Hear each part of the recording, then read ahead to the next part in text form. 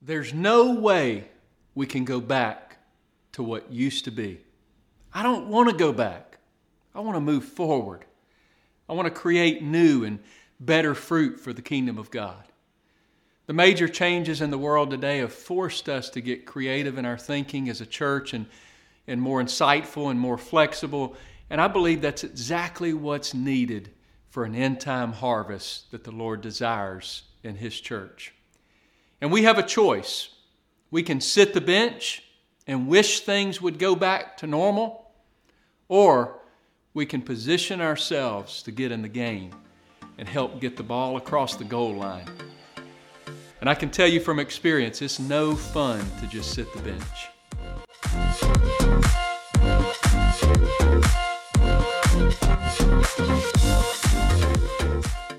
Hey there, I'm Ryan Franklin, and this is Church Leader Made Simple, and I'm here to help you get the clarity needed to move your church forward. I'd love for you to join me weekly. You can hit the subscribe button and the bell to get notified as soon as I post a new video. And without any further delay, let's get to it. And I have to ask myself, what do I really want in life? Because consumer Christianity just doesn't seem to be fitting the picture anymore. Riding the fence is just not an option anymore. The Lord is calling us to more. The Lord has chosen you as a church leader for more.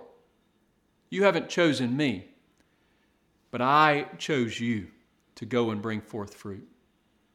1 Peter 2:9, it's a great verse.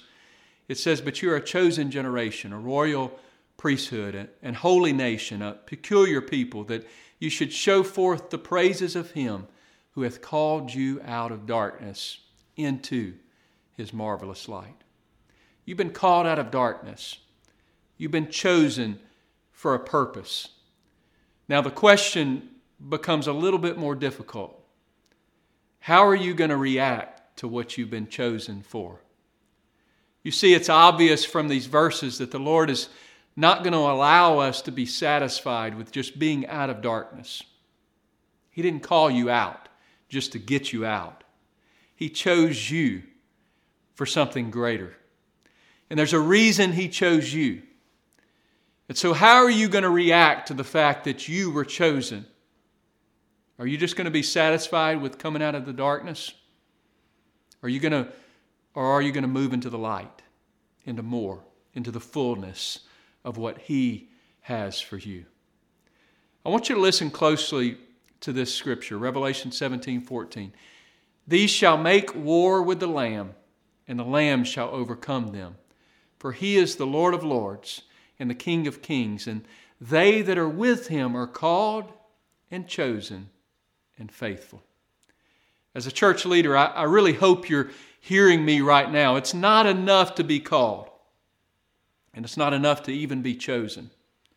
Being called and chosen is not the ultimate destination, because you get to the end of the book and you have Revelation 17:14.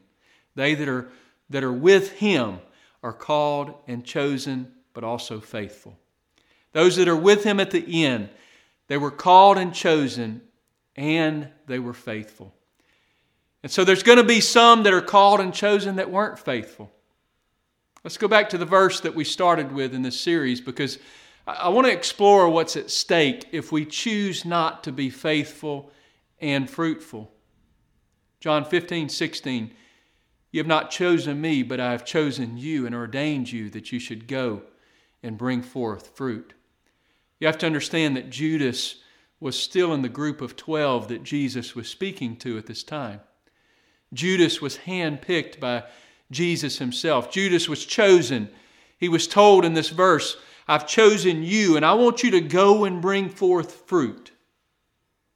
Yet as we know, Judas made the decision to not only be fruitful, but in the end, he wasn't even faithful. Sometime after Jesus called him and chose him, something terrible went wrong, and Judas lost out before he could be proven faithful.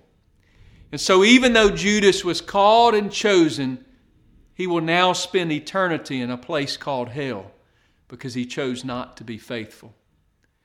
Now, I'm by no means putting you in the category of Judas or telling you where you're going to spend eternity. I hope you understand that well. I realize that's an extreme example. But at the same time, I just wonder how many church leaders over the last few thousand years were called and chosen, but they refused to be faithful, or to take it even a step further, they refused to be fruitful. He hath called us out of darkness into His marvelous light. He chose me and He chose you to go and bring forth fruit. God called the children of Israel out of darkness. He called them out of Egypt. But His desire was for them to go and reach the promised land. He knew they would have to go through the wilderness. He knew that they would have to endure some pretty major things. But He still wanted them to reach the promised land. But to get to that promised land, they had to go through the wilderness. And every single Israelite was called and chosen. But there was a whole generation of Israelites that died in the wilderness and never reached the promised land because they refused to remain faithful. They went to the grave in the wilderness because being chosen is just not enough. Somewhere in the wilderness, they came up on a well of water that was bitter. And they resisted against their leader Moses and ultimately against God. And the result was that they never actually reached that promise. Just because a person is called and chosen doesn't mean that that person is in God's will, and that especially that they're not bearing fruit. Jesus was on His way to Jerusalem, and He literally cursed a fig tree because it wasn't bearing fruit. And I hope you understand that I'm not trying to speak negative things today, but I just feel a call to sort of stir you today.